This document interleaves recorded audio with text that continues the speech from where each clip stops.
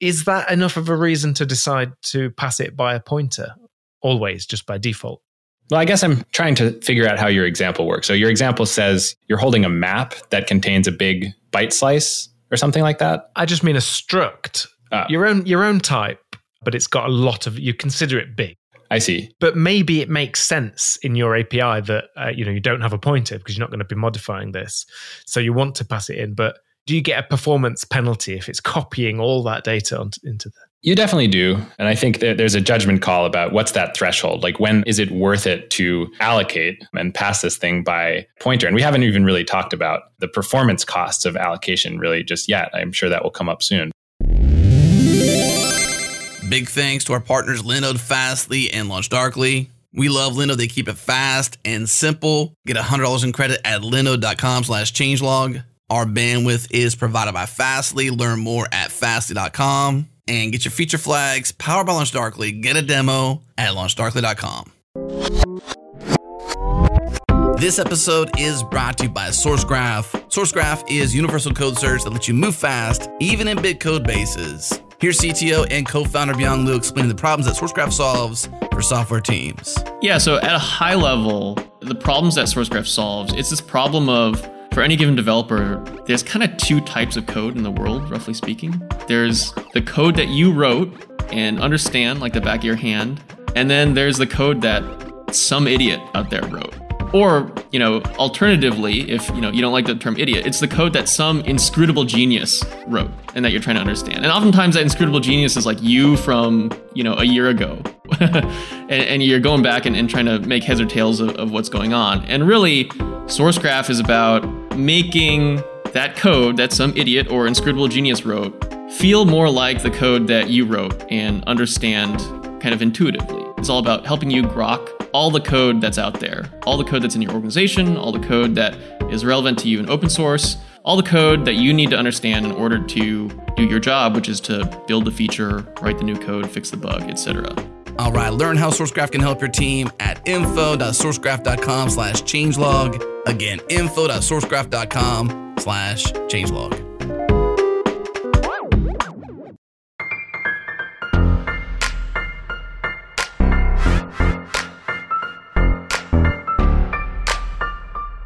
Let's do it. It's go time. Welcome to Go Time, your source for diverse discussions from around the Go community. If you like Go Time, you might enjoy our new show, Ship It, featuring conversations focused on ops, infra, code, real-world experiments on our open source platform. What's not to love? Check it out at changelog.com/shipit, or you'll find it in your favorite podcast app. Okay, here we go.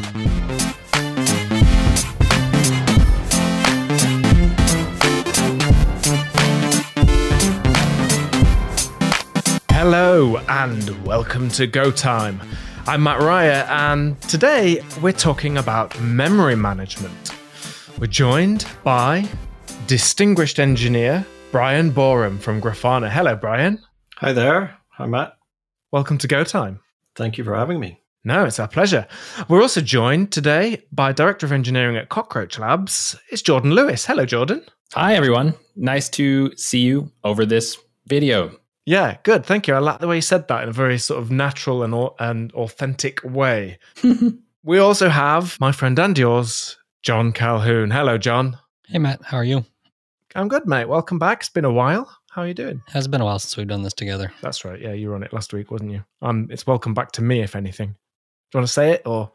Oh, welcome back, Matt. Sorry. Oh, thank you. Yeah, no, thanks. Good to be back. I figure if you're hosting, I'll just kind of let you pretend like you've been here. Yeah, fair play.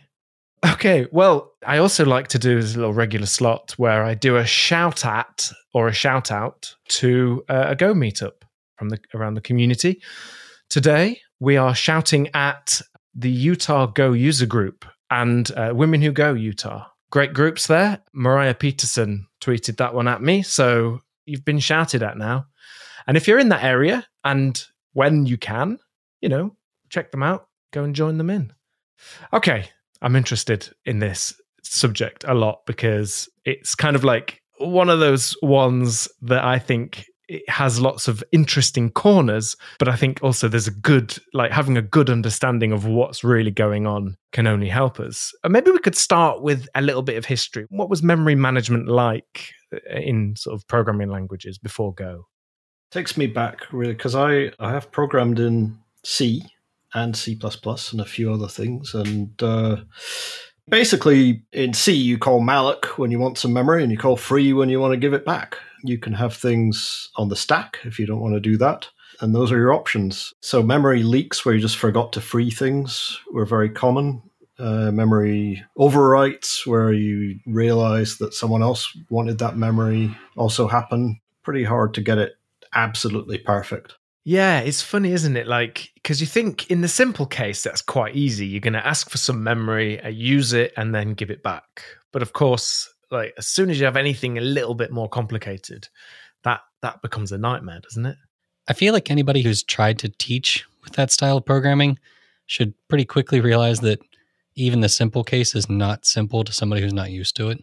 Yeah, I was going to say you get into things like reference counting, where you try and keep track of how many different things in your program want the same piece of memory. And when you count down to 0, now you can free it. I used to do that by hand on iOS programming. It's got a little bit more automated since then. Yeah, it's always a bit of a challenge. Yeah, I had that same thing. So I kind of started in languages where memory was managed, actually.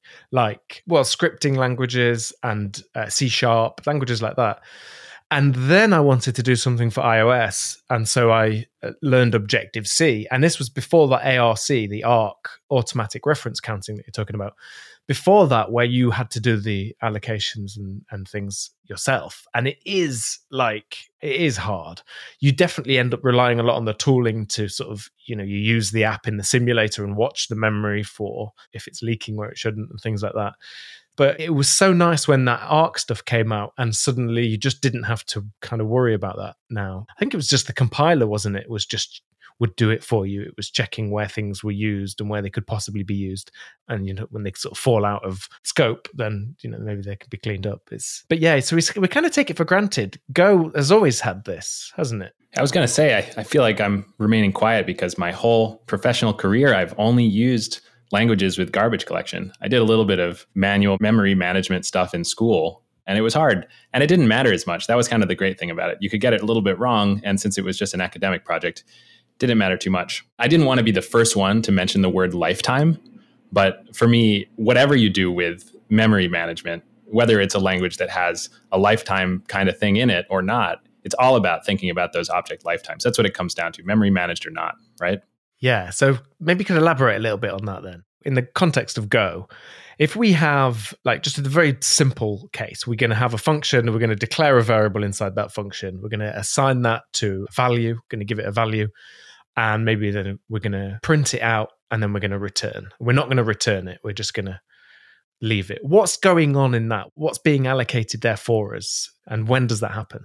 I think it kind of depends on what the function you're calling is, right? I think in some cases, depending on what that function needs to do with the object that you're passing it, you may or may not be able to simply allocate it on the stack. You might be able to not have to use any kind of malloc at all and just let it live on the stack, get passed to this thing, and get freed by the stack magic freeness of the world. If the function is doing something more complicated, if it has to store it somewhere, or it is more, if it's not even storing it anywhere, but the compiler can't infer that it's not storing anywhere, it might actually cause code that's generated for that function call to require that the object that you've allocated gets promoted to the heap, which is kind of where the story begins.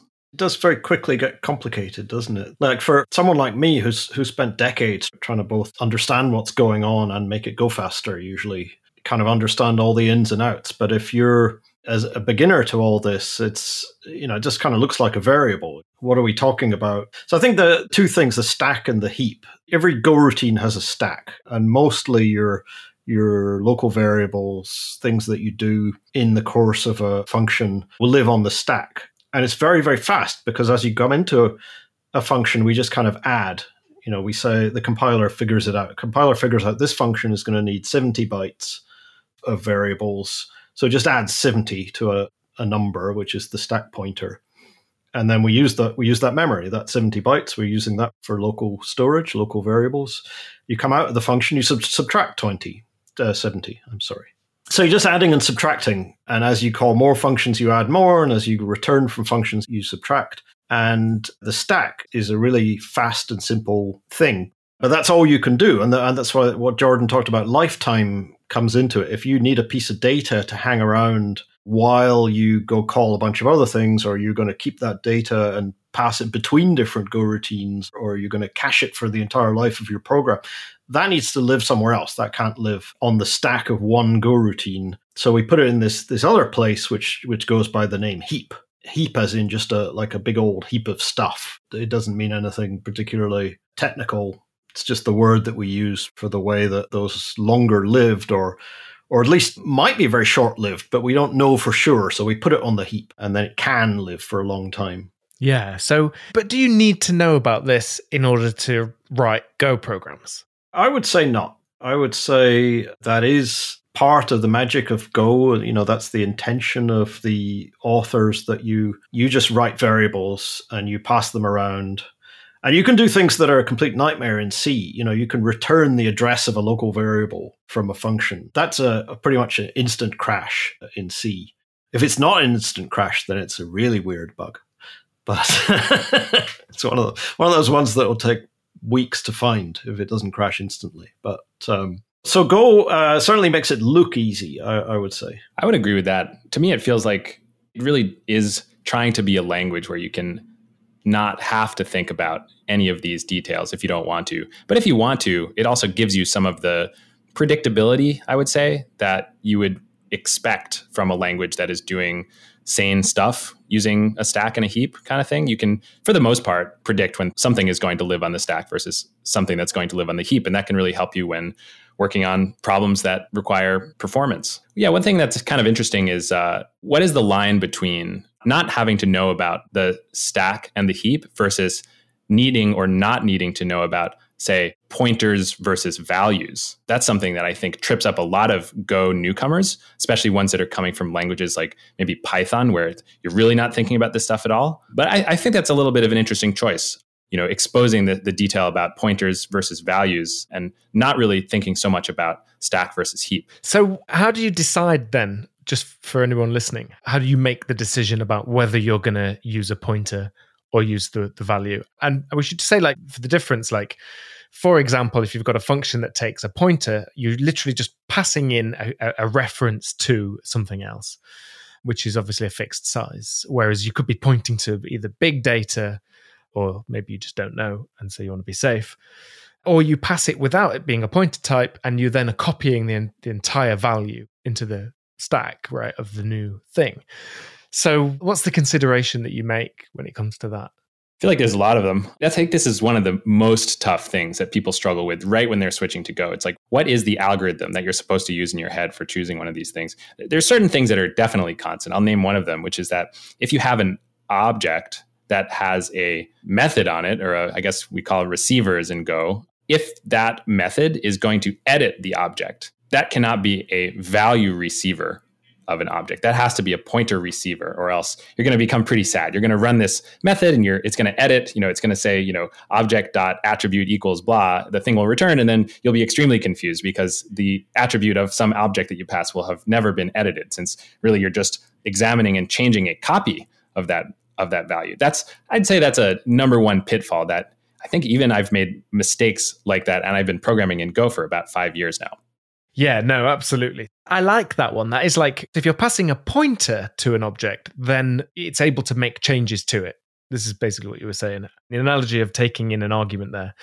And of course, if it's a value, it's a copy, so you can't. That also communicates something to the user of your API, doesn't it, as well?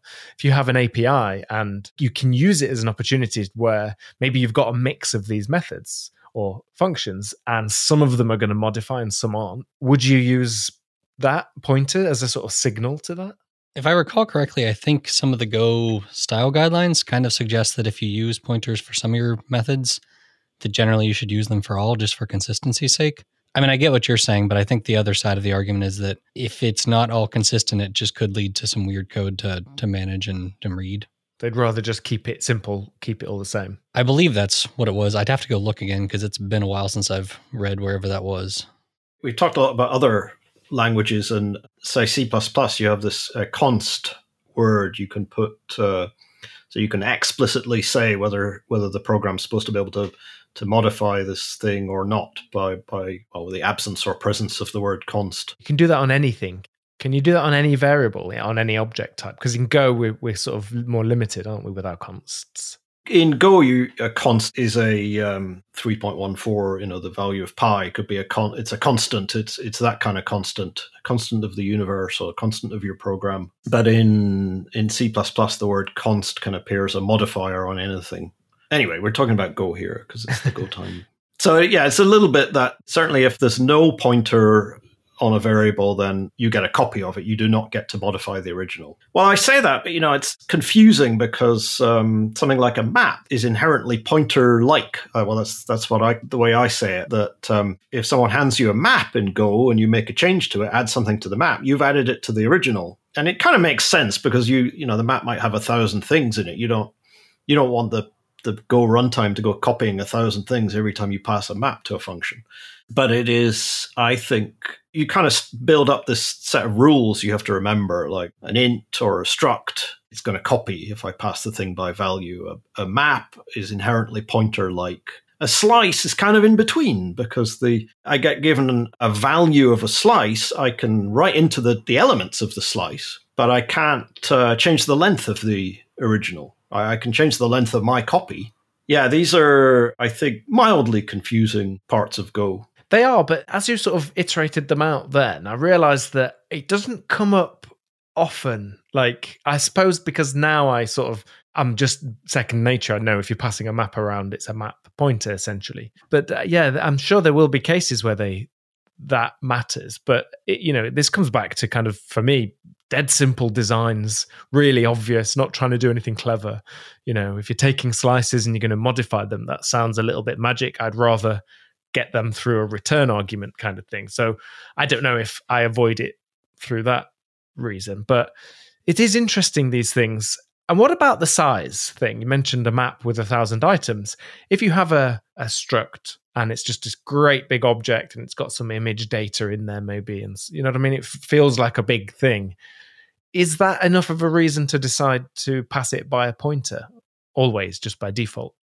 Well, I guess I'm trying to figure out how your example works. So your example says you're holding a map that contains a big byte slice or something like that? I just mean a struct, your own type, but it's got a lot of, you consider it big. I see. But maybe it makes sense in your API that you don't have a pointer because you're not going to be modifying this. So you want to pass it in, but do you get a performance penalty if it's copying all that data into the... You definitely do. And I think that there's a judgment call about what's that threshold? Like, when is it worth it to allocate and pass this thing by pointer? And we haven't even really talked about the performance costs of allocation really just yet. I'm sure that will come up soon. But definitely there's, depending on your program to some extent, and probably there's some rule of thumb that says maybe if it's, I don't know, more than, what would your thresholds be? Like 64 bytes, 32 bytes or something like that? I don't really know. Well, I can guarantee you it'll change from one CPU to another, probably from one type of memory chip to another. There's no one constant number where it's going to, pass that threshold of whether it's cheaper to copy or cheaper to pass the pointer.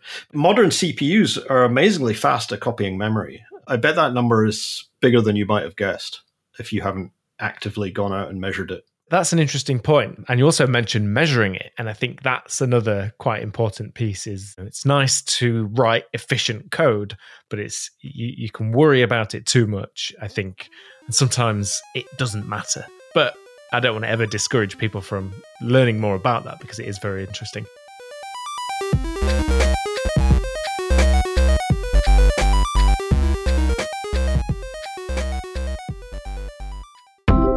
What's going on, Gophers? This episode is brought to you by Equinix Metal. If you want the choice and control of hardware with low overhead and the developer experience of the cloud, you need to check out Equinix Metal. Deploy in minutes across 18 global locations from Silicon Valley to Sydney. Visit metal.equinix.com/justaddmetal and receive $100 in credit to play with. Again, metal.equinix.com/justaddmetal.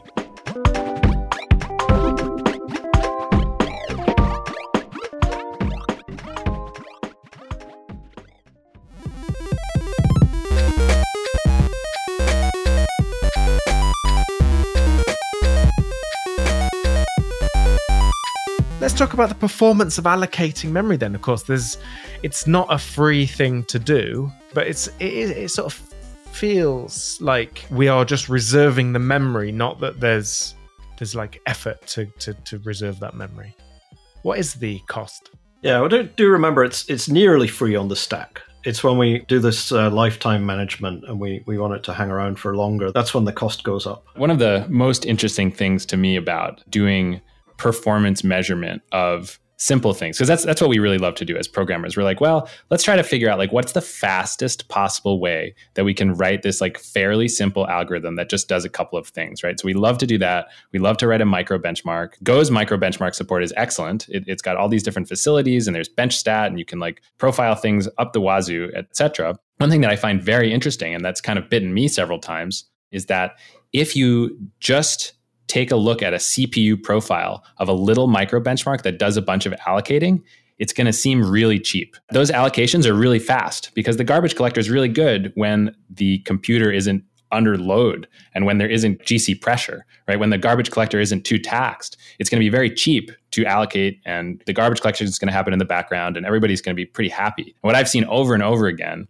is underestimating the effects of doing a lot of allocations based on in a real program, kind of micro benchmark versus real program. In a real program, those allocations are almost always going to add up to be more than what it seems like in your micro benchmark. I think it might be useful to try and think for a bit about what is hard about managing this thing we call a heap. So first of all, what is it, right? So you've got some random program. It's allocated a bunch of small blocks, maybe 8 byte. It's allocated some bigger blocks, maybe some 64K blocks, maybe one block of 103,402 bytes. And the memory manager, the heap manager, has to let you do all of these things and do them in any quantities, in any order, and within some bounds, right? Your whole computer has got, whatever, 64 gigs of RAM, 16 gigs of RAM. There's some limit that you can't go above, but the heap manager will let you allocate any number of blocks of any size within that overall limit. And then it will let you free them up, stop using them. In Go, you don't explicitly do that. When you no longer have any references to a particular piece of memory, then that's considered garbage to begin with. It's still kind of hanging around. We'll get to that in a second. But assuming we've managed to free up some memory, now the manager has, next time you want to allocate some memory, it's got the task of figuring out where there's a hole. You don't want to just get bigger and bigger and bigger the whole time. You've allocated 64K, you've freed 64K, now you want to allocate 64K, you should probably use the one you just freed.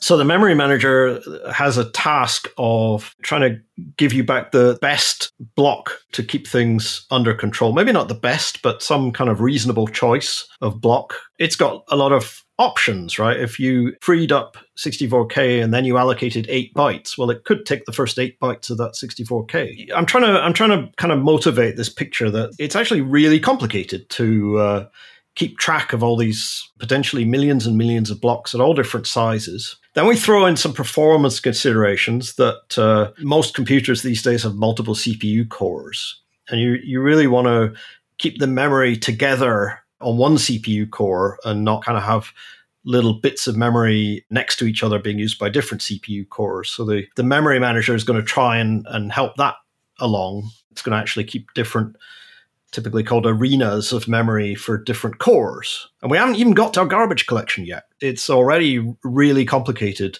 And any memory manager in C, in C++, in Objective-C with your automated reference counting, they're all doing the stuff I've talked about so far. They're all kind of keeping track of what's in use, what's not in use, what could be reused. They're all doing that. Yeah, so I was going to say, the reason why you can be relatively proficient at Go and not worry too much about what's going on underneath, although, Bryan, that was a good example of a case where when you do know what's going on, you might make different design decisions. The reason is really because Go has this garbage collector in there that's kind of freeing up the memory in our wake as we just sort of plow through our program. Tell us about the Go garbage collector. Is it good? It's pretty good. I think reasonable people can have vicious arguments about this. I'm sure they don't. So garbage collection as a computing technique has got to be 50, 60 years old. A lot of work has gone into it since the early Lisp. And so the Go garbage collector is not state of the art. It's kind of a couple of steps back from that.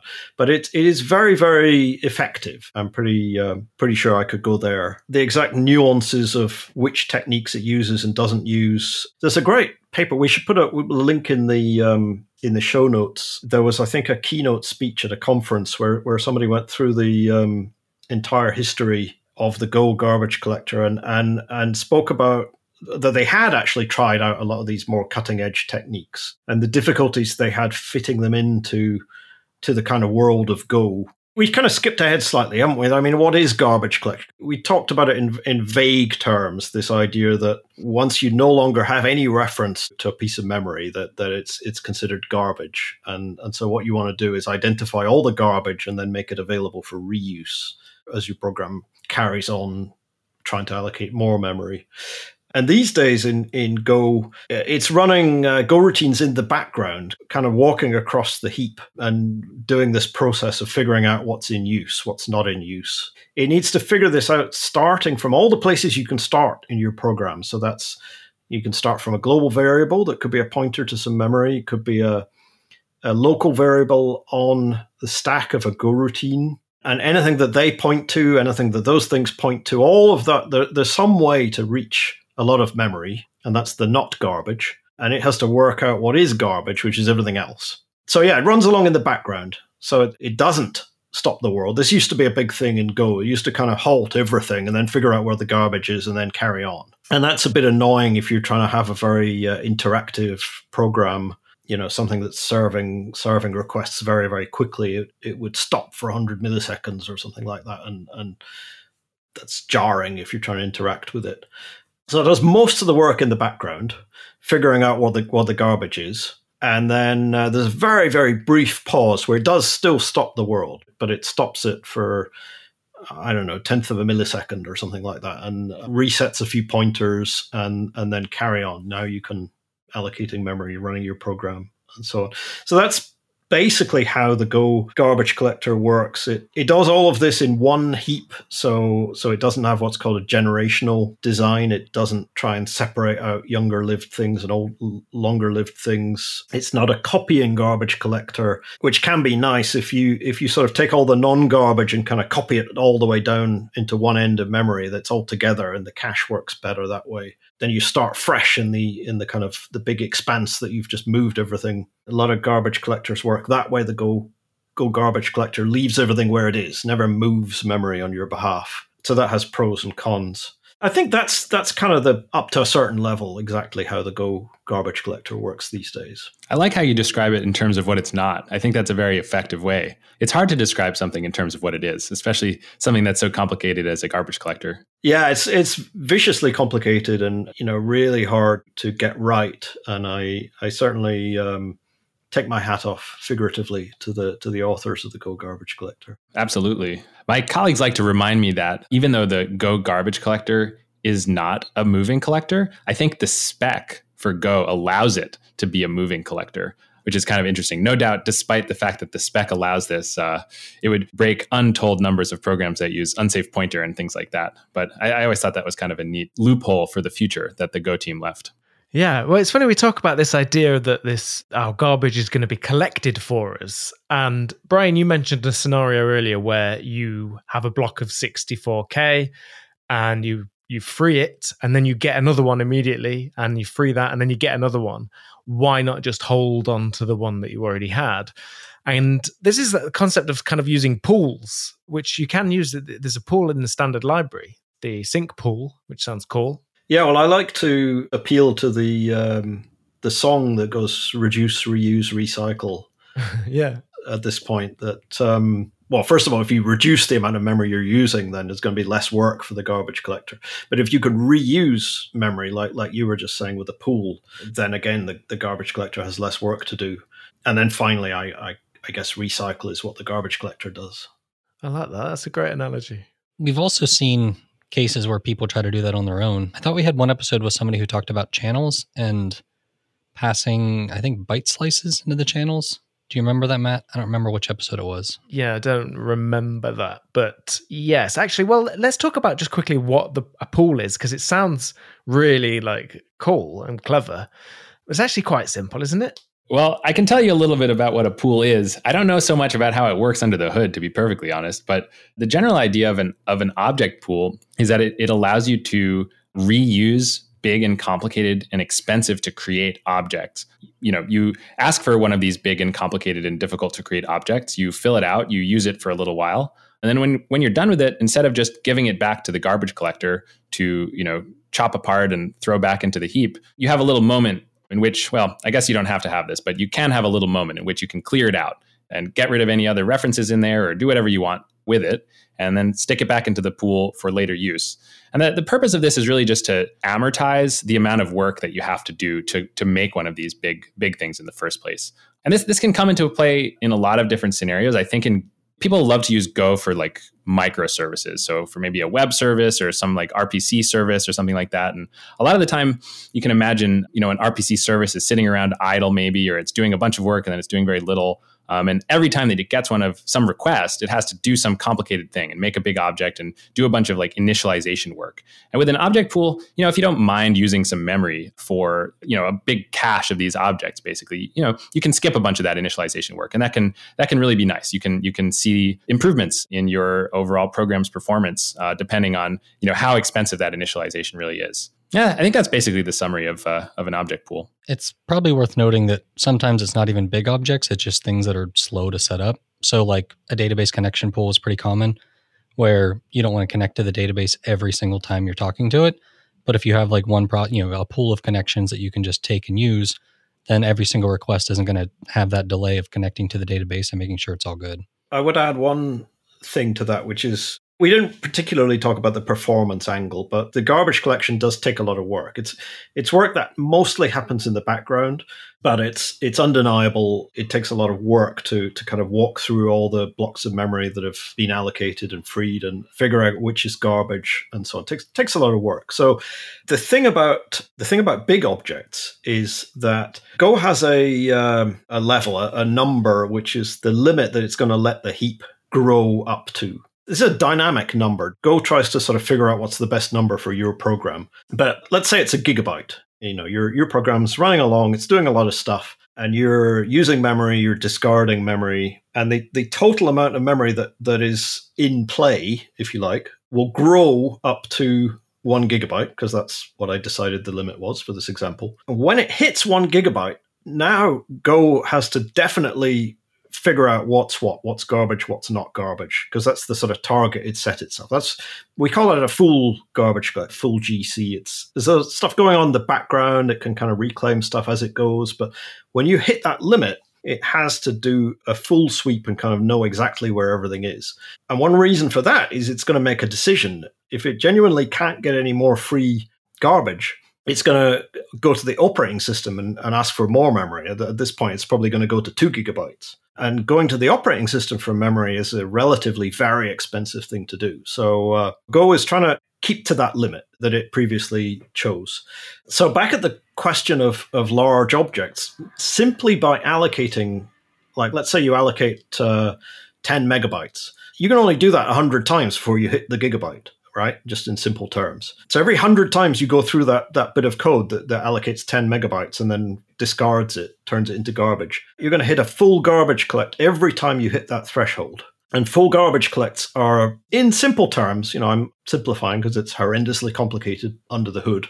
In simple terms, you want to cut down the number of times you do a full garbage collect and the rate at which you do a full garbage collect. So just for that reason, any kind of relatively large buffers, blocks of memory, you may want to pool, not because they actually cost a lot to set up, but because they drive that number. So that's kind of a subtle piece of knowledge that you might not pick up. And how do you know if you're in that situation then? Is this back to you measure things? And so how do we do that? Like, what's the best way to measure this stuff? It's about setting up application metrics and paying attention to the sort of things that you have access to as a Go program. I think you can get some pretty detailed information about what the garbage collector and the heap is up to as a Go program by sort of asking the runtime. There's a special function that you can call, and it gives you back a bunch of information. So, you can kind of do this at a low level, but there's a lot of libraries out there that kind of have figured out how to piece this stuff apart and expose it as metrics, maybe as Prometheus or as a little web service or something like that. So you don't have to go through the pain of figuring out, what of these. There's a lot of metrics in there, to be honest. There's like 50, something like that, 50 little different struct members that all have subtle different meanings that are important. But I think as just a basic idea of what's going on in the heap, I really like this program called StatsViz, which somebody named ARL made, that just exposes this little HTTP server that has a little kind of real-time drawn graph of the different lines. Like that threshold that Bryan mentioned is represented very clearly. And you can kind of see, it's really neat. If you're running it on an active web server, you can see the actual amount of heap kind of trending towards that threshold. And as soon as it comes above, then you can see there's a line for the full GC. The thing drops back down again. The idle changes. It's actually very fascinating, especially both for just learning about how garbage collection works in general, as well as understanding the behavior of your program. Great. Yeah, that tool looks great. We'll put a link to it in the show notes for sure. So I work a lot with Prometheus. A lot of the Prometheus maintainers work at Grafana Labs. So that tends to be my go-to technique for looking at what's going on, particularly at scale. If you've got 100 programs running and you want to keep an eye on what the bulk of them are doing, it's basically the same data. It's coming out the Go runtime, but they show up as things named, things like Go _ memstats _ heap _ alloc _ bytes. That's like one of the core ones. That's how much memory has been allocated, and if it's going reasonably slowly, you can see that number rising. It typically looks like a sawtooth, right? It rises quite slowly, then it drops very sharply when we free everything up in that full garbage collect, and then it rises again. And what might be happening in your program might be garbage collecting like 10 times a second, in which case the metrics are not going to pick that up. It's just like a blur. And unless it's a really, really small program, you do not want the garbage collector to be running 10 times a second. Like once a second is more moderate, or once every 30 seconds or something like that. It's a trade-off, right? The trading off how much memory you've got against how much work you want the garbage collector to do, against how big is your program. There's no kind of hard and fast rule. Well, there's one hard rule. If you're doing garbage collection, Go will run it, the full garbage collect, every 2 minutes. That's the slowest it will go. That's hard coded into the runtime. But if you watch the rate at which garbage collections are happening, which is a different Prometheus metric if you're doing it that way, I've forgotten the name. But if you watch the rate at which it's happening, I think a lot faster than 1 a second is probably too fast. And you can't really go too slow, because you either run out of memory or you hit that 2 minute point. I didn't know about that 2 minute point. That's actually pretty interesting. That's a trivia question right there. Yeah. Yeah. One thing I wanted to actually quickly mention, just to tie this back into the object pool question, I think that there's something neat that happens, isn't there? When there's pressure on the Go heap, doesn't something special happen to the object pools? Don't they notice and maybe drop unused objects or something like that? I'm never exactly sure how that works, but I bet one of you know. So the pool we're talking about is in the sync package in the Go standard runtime, standard library. So sync.pool. The way it kind of looks like it works is you get things out and you put things back. But sort of under the hood, it's got a secret tie-in with the garbage collector, just as you say. And depending on how things are going, the pool might shrink a bit in order to free up memory for the garbage collector. I didn't know that. Yeah, another good trivia question. Yeah, yeah. You have to go to a very specific kind of pub where these are the sorts of questions. But when they come up, you're going to look great, aren't you? I just thought it was every pub in San Francisco. Yeah, it could be. Yeah.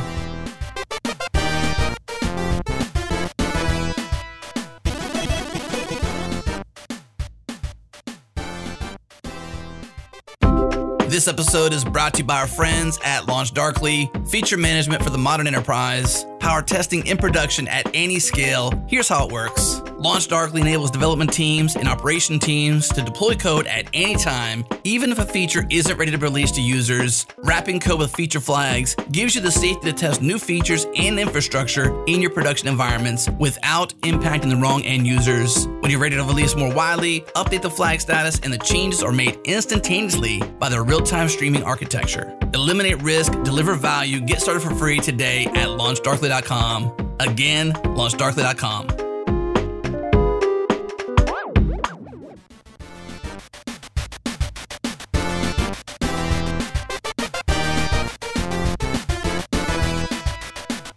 So with this garbage collector cleaning up after us all the way, that means we can't have a memory leak, doesn't it? Ha ha, ha ha ha. We all laugh somberly. Sad face emoji. What do you mean? Well, there's a lot of different ways in which you can have a memory leak, even in a garbage collected language. I think that one of my favorite memory leak stories or types, I guess, is it also has to do with these sync pools. So not to hammer the sync pool to death, but imagine what happens if you have one of these objects that's a little bit complicated, right? Maybe it's big, maybe it's small, but maybe it's a struct and it's got some slice pointers. Maybe you're actually like slicing the front off of those slice pointers little by little because you're implementing a queue or something, whatever it is that we do when we slice off the heads of our slice pointers. As it turns out, the garbage collector cannot free the front half of slices. If you take off the first 5 elements of a slice and then you don't change what that slice is pointing to, that array never changes, let's say, those first 5 elements will stay on the heap forever. And let's say that they actually are pointers to some other giant objects, then those objects are basically lost and you'll never really know. You can get into really, really bad territory with stuff like that. And that's happened to me several times working on Cockroach DB, which is this big Go program that has a lot of tricky stuff to deal with memory. Yeah, that's one that I've seen myself because I was trying to teach people how to use a queue or how to write a queue in Go. Like the simple implementation, you want to do that, but then you also have to like have the caveat of like, if this goes long enough, it's eventually going to break because you're just going to indefinitely keep using memory. So it's like hard because you're like, I want to show you the simple version, but I also don't want you to have something in your code that potentially is going to be problematic. But there's also like another case where that happens is when you have like Go routines that just don't end for some reason. And like time.tick is an example of that, where it's a function you call in the time package that when you call it, it gives you a channel that will send a message every so often. So it's supposed to tick every second or whatever time you want. Like it actually has explicit documentation that this won't be garbage collected. And there's ways to do it with garbage collection, but that specific helper, there's just not a way to clean it up. That's so strange. So why is that thing? Why is that slicing the heads off thing? By the way, I like how you described that. You sound like a murderer. But why does it do that, the first 5? That seems such a random thing. And is it not fixable? Basically, the reason for that is that a slice, right, as we know, it's got a little bit of information about the length. That's the slice header. And it's got an array pointer. That's what makes up the data inside of the slice. And as I understand, once you've like created the array that has the data in it, you can't exactly say to the garbage collector that this array of a particular size is like half collectible, or you're just not allowed to do that. That's based on how the implementation of the garbage collector kind of works. It probably gets into things like size classes, right? When you're allocating objects of a certain size, I think the allocator likes to give you chunks off of a particular area that's all doing chunks of a certain size. So if you were to maybe edit the size of an object that's already been allocated, probably something would get confused and etc. I bet this is fixable. I don't think that it's something that's hard and fast, impossible to fix, but I doubt that it would be fixed soon just because I don't think it's the most important thing to improve in the Go language right now. You can have pointers into the middle of an object, whether it's a slice or a struct or whatever. And that's kind of part of the picture. The way things are, any number of pointers, whether they're at the beginning or into the middle of a single object, keeps it alive, keeps it from being turned into garbage. That makes sense, I guess, doesn't it? You'd be surprised if it wasn't the case, would you? I think Jordan's example, you could construct a kind of, proof acceptable by humans that nobody could ever get to the beginning of this slice. But as he was saying, the garbage collector doesn't have sufficient information about what's inside objects that would allow it to break it in half or whatever. So I was going to say, the word leak, when I first programmed in C, a memory leak was when you had lost all reference to a block of memory. You would do that quite a lot. So it was just leaked the memory, no, you could never get back to it. You could never free it. And it just kind of hung around because there was no garbage collector in C.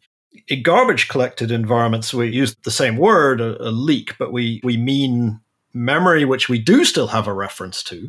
Something is still keeping it alive, but we didn't mean to. It's hanging around. We don't actually have a purpose for it. It's hanging around because we've got a reference to it, but we didn't mean to have a reference to it. So that's, it's kind of different use of the same term, but it amounts to the same thing. This thing called a leak, what it means is your program's going to get bigger and bigger and bigger and eventually go bang because you ran out. Yeah, that is weird that they're both leaks. It's like having a leak where water is staying inside where it belongs or something. I can't. Right. Can't remember. Yeah. I think you can even use a leak for something, I would say even more mundane, which is that, let's say your program, maybe it's tracing itself. Maybe it's working on distributed tracing and it's got some big, long-lived request. And maybe the request is working perfectly well. But maybe the way that you've implemented your tracing machine is that it just keeps adding little entries to a list. And eventually it's going to want to publish that list somewhere. But what if that list never really ends? It's not exactly a leak because, we have a reference to this big list of events or something like that. But we just haven't thought about changing our program to stop allocating when something happens in a little bit of a longer lived fashion than we were expecting. I would categorize that as a leak, even though it's not really lost memory, unbounded, unexpected growth. Yeah. Seems like a leak to me. Yeah, right. It could be completely valid code. All your tests pass and everything's okay. But just because of the particular situation, it keeps growing forever. Yeah, I could see that. I just wanted to add one more thing about the leaking situation. That how do you figure out where your leaks are coming from is a big question. And Go has a memory profiler, which is really nice. GUI and, bring it up in your web browser and so on. Read up on that. But what the profiler will tell you is where the memory was allocated. What you really need to know is where is this pointer that's keeping it alive? And I know Jordan's been doing some work on tooling to try and figure that out. Yeah, so it certainly wasn't just me. There was a program called ViewCore that's existed for quite some time that lives inside of a kind of Xdebug package or something like that in the Go library world, maintained by and created by somebody at Google. It's kind of rotted several times because it has this weird property, which is that it's got to precisely mimic all of the internal structures of the Go garbage collector. And if it gets anything even subtly wrong, it just won't work and it'll be just completely broken in ways that are impossible to understand. For example, something that I looked at fixing and I have a patch for, haven't merged it yet, but there is a patch on my fork on GitHub, is they changed the meaning of this bitmap. Like there's some bitmap somewhere inside of the Go allocator garbage collector world that says, which object is alive in this chunk of objects, basically. And they switched it so that instead of having, I might be getting the details wrong, but it's something like instead of just having one bit per object, they switched it so that every other bit was an object. And then ViewCore was not updated to have that change. So of course, maybe you could run it and it would kind of work, but the results would be complete nonsense. So it's a little bit unmaintained. I have some patches that I think do get it back to a maintained state. And what does it do, by the way? I have been sort of just blathering about stuff without explaining what this thing does. It's a really cool tool. If you take a core dump of your Go program, so that's what happens if you send a killing signal to this program, Linux will dump a big file that contains all of the program's memory, all of it, just exactly how it was in memory. And so you can theoretically be the Go garbage collector. You can do that algorithm that Bryan mentioned, where you find all the roots of the program, all the vars, all the finalizers, and all the stack variables, and follow all the pointers down to figure out which of the objects that are alive and which of the objects that are dead. And crucially, since you know the layout of those objects based on dwarf information, which is this whole other thing, right? Inside of a binary, it's going to tell you what the layout of objects are. Since you know all that information, you can actually figure out all of the pointers from an object to its children, to the things that it's referencing, as well as by doing a whole other graph algorithm, you can figure out the things that are pointing to an object, that's like the holy grail information, right? So it's like, let's say you have some big object that you can't collect for whatever reason. You want to know what is that object and what are the things pointing at it. And so this is what you can kind of do with a tool like ViewCore. There's all sorts of neat things, like it's got a couple of different commands you can run on it and stuff like that. I probably don't want to go through all of them, but it's really neat and you should check it out. I will mention one last thing here on ViewCore, which is that if you're feeling really ambitious and you want to really blow everybody's minds in the Go community, in the Java world, you can actually you don't have to run this algorithm on a dead core file. You can actually run it on a live program using this like completely insane technology that this company called YourKit made. You sort of attach this little agent to your Java program, and it can figure out the like reachability map and all of those things that I just described on a live Java program. And that really saved my butt several times at the last company that I worked at that used Java. And gosh, if something like that existed for Go, it would absolutely like change the game completely for any Go program that uses significant or complex memory models. Oh, that sounds awesome. We should put a link to the project in the show notes, so check them out there. Well, I'm afraid it's that time again. It's time for Unpopular Opinions. I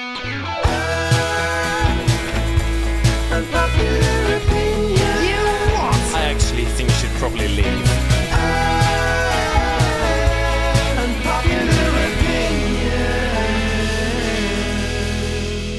Who's going to tell us our first unpopular opinion today? I brought one. Let's have it, Brian. And it's not about Go. I think all the ones about Go have been taken. Yeah, on Reddit. On Hacker News, yeah. My unpopular opinion is I want, in a chat program like Slack, say, they added threads. So you can take a message and sort of start a thread of conversation from that message. Yeah, they're horrible. So I want to be able to take something that's on a thread and make another thread. I want threads of threads. That is unpopular. To be honest. That's an unpopular one. Oh, yeah. I think that's going to be really unpopular because there's already some people that they discourage the use of threads because they're not very accessible. That's like meta, isn't it? They should call them Go routines. It's so meta, though, that idea. So you mean like on a tangent, you go off on a tangent, and then you go off on another tangent? Exactly. I feel like this is basically Twitter threads where they can do that. Kind of, yeah. And it's awful sometimes. They have that on Reddit too, right? You can have the whole tree of threads. Yeah, I like this for the record. I think that this is a great idea, and I will subscribe to it. The UI needs to be different, though, doesn't it? Like, if you have a different UI, that model of conversation, I think, could exist. But probably needs to be a VR world where you can sort of navigate through 3D space and time, fourth dimension. That's a good one, though. We haven't had an unpopular one about Slack before. We've had people say they don't like Slack. Yeah. But that's probably the extent That's of it. not unpopular, is it? I feel like that's a 50-50 one. It's just about half of the people like Slack and half the people don't like Slack. Brian, I think your idea, it's also kind of like, it sounds like a work of complex literary fiction. You know, sometimes you get one of those books where there's a big footnote, and then inside of that footnote, there's actually several other footnotes. Yeah. It's kind of like, the James Joyce of tech or something like that. Yeah, amazing. Well, I don't like it to vote for it. We're going to put these on Twitter, of course. Follow us on @GoTimeFM. I think the is optional. I don't know. Try both. Okay, do you have any other unpopular opinions? Yeah, I've got one. I don't know exactly how unpopular this is these days, but I switched to using Windows for my stuff. Really? And I know that's crazy to some extent, but it's also kind of great because they got this thing called WSL2 now, which is like the Windows subsystem for Linux. And it's actually awesome. It's like you can do all the Linuxy stuff that you want to be doing, you know, run your compilers and your top and your whatever it is that you like to use Linux for. But then you don't have to have the pain of dealing with the year of the Linux GUI, which I hear is still this year, right? Maybe next year. I'm not sure. And I don't know. I actually kind of like Windows. That's my unpopular opinion. Yeah. Wow. Okay. Is that like some kind of VM thing? Does it run natively in some way? I think that WSL2, the magic of it is that it is sort of native to some extent. It's like, it's more of a hypervisor kind of technology. I'm probably using all the wrong words than a VM, but I don't really know. All I know is that it's quite fast. Yeah. Okay. You don't notice any problems with it. Exactly. I really like the technology they're doing for that because I feel like there's a ton of people that just use Windows from gaming or other stuff, and it's great to make programming more accessible. But it's so hard for me to switch back when I'm like used to certain keyboard shortcuts and things like that just aren't there. Like in Mac, I can hit Control A and go to like the start of a line, and like that doesn't work in Windows, and it drives me insane every time. Yeah, I had to contend with that one too. But what I ended up doing is using, what is that program called? Auto Hotkey, that lets you just go completely buck wild and do all sorts of insane things with keyboard shortcuts. So I spent like a solid couple of weeks just tweaking auto hotkey. And now I have like sort of customized machine of my dreams. Nice. And it only took 2 weeks. And he's going to go to his like somebody else's computer and they're like, show me how you do that. And he's going to be like, I can't use this computer right now. I can't use any other computer now. It's been so long, I've now forgotten how to use it. Yeah, that's the danger, isn't it? I got recently one of those ergonomic keyboards that's kind of split into 2. And it is quite weird to use because I'm not used to it. But I started to get kind of familiar with it. And then I went to a laptop and I was just like, I really need to cut this laptop in 2 ideally and see if I can get away with that. Just stretch it out to the same shape. You try that and let us know how it goes. Yeah, okay. Have you got a laptop I could borrow? I mean, it kind of reminds me of people who use those different keyboard layouts. Like, what's the other one aside from QWERTY? Dvorak. Yeah, like I had a friend in college who used that. And every time he'd like try to do something on somebody else's computer, it was always fun to watch him type. Yeah. Because it would take him like a minute to be like, I can't do this. This is so hard. Yeah, there's a French keyboard layout as well, where it's basically QWERTY, except the M is just in a different place. It's just like, that's that's trolling at that point, surely. I used to sit next to a guy called Adam who had no writing on the keycaps. Very minimalist. Very cool. What about you, John? Have you got any specific tech that you wouldn't do without? That I couldn't do without? Yeah, or wouldn't? I'm sure I have some, but it's hard to say. It's kind of like when you like reset your phone and like install it fresh and you don't know exactly what apps you had until you go to like click and you're like, it's not there. Okay, I know what app I'm missing. Yeah, I know I always think that when on Star Trek, they go to an alien ship and they're like, oh, I think this is the navigation control. Can you make it work? Yeah, okay, yeah, I think so. What do you mean? I can't even use Android. Well, you can't get to an alien's ship and just be like, yeah, no probs. Beep. You know what I mean? I mean, they're optimistic. Yeah. Well, they're just especially because really phones are a lot less fatal if you mess them up. Mm-hmm. Depends what you're doing, doesn't it? I've never done anything on my phone that was fatal. I'll say that. Congratulations. Okay. Any other unpopular opinions? I'm sure this is going to be a popular one, but I love that this show has like this game show component. It's amazing. It's really fun. Having a blast. We did actually do an actual game show once as part of one of the GopherCons, and it was great. We got actual contestants and we had questions and they had points. We'll definitely do that again. Maybe we'll save it for some special event like the 200th Go Time episode, which I guess will be happening this year maybe. So that would be cool. I think that's like very soon, like within an episode or 2. Oh, we should do a special show on the 200th. This is 194, so anybody who's listening, 194. You've got 6 more episodes, or I guess 5 more than the 6th one will be the 200th.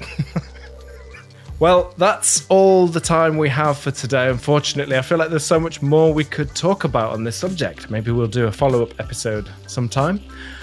Bryan, thank you so much. Jordan, a pleasure. And of course, John Calhoun. Thanks everyone for listening, and we'll see you next time.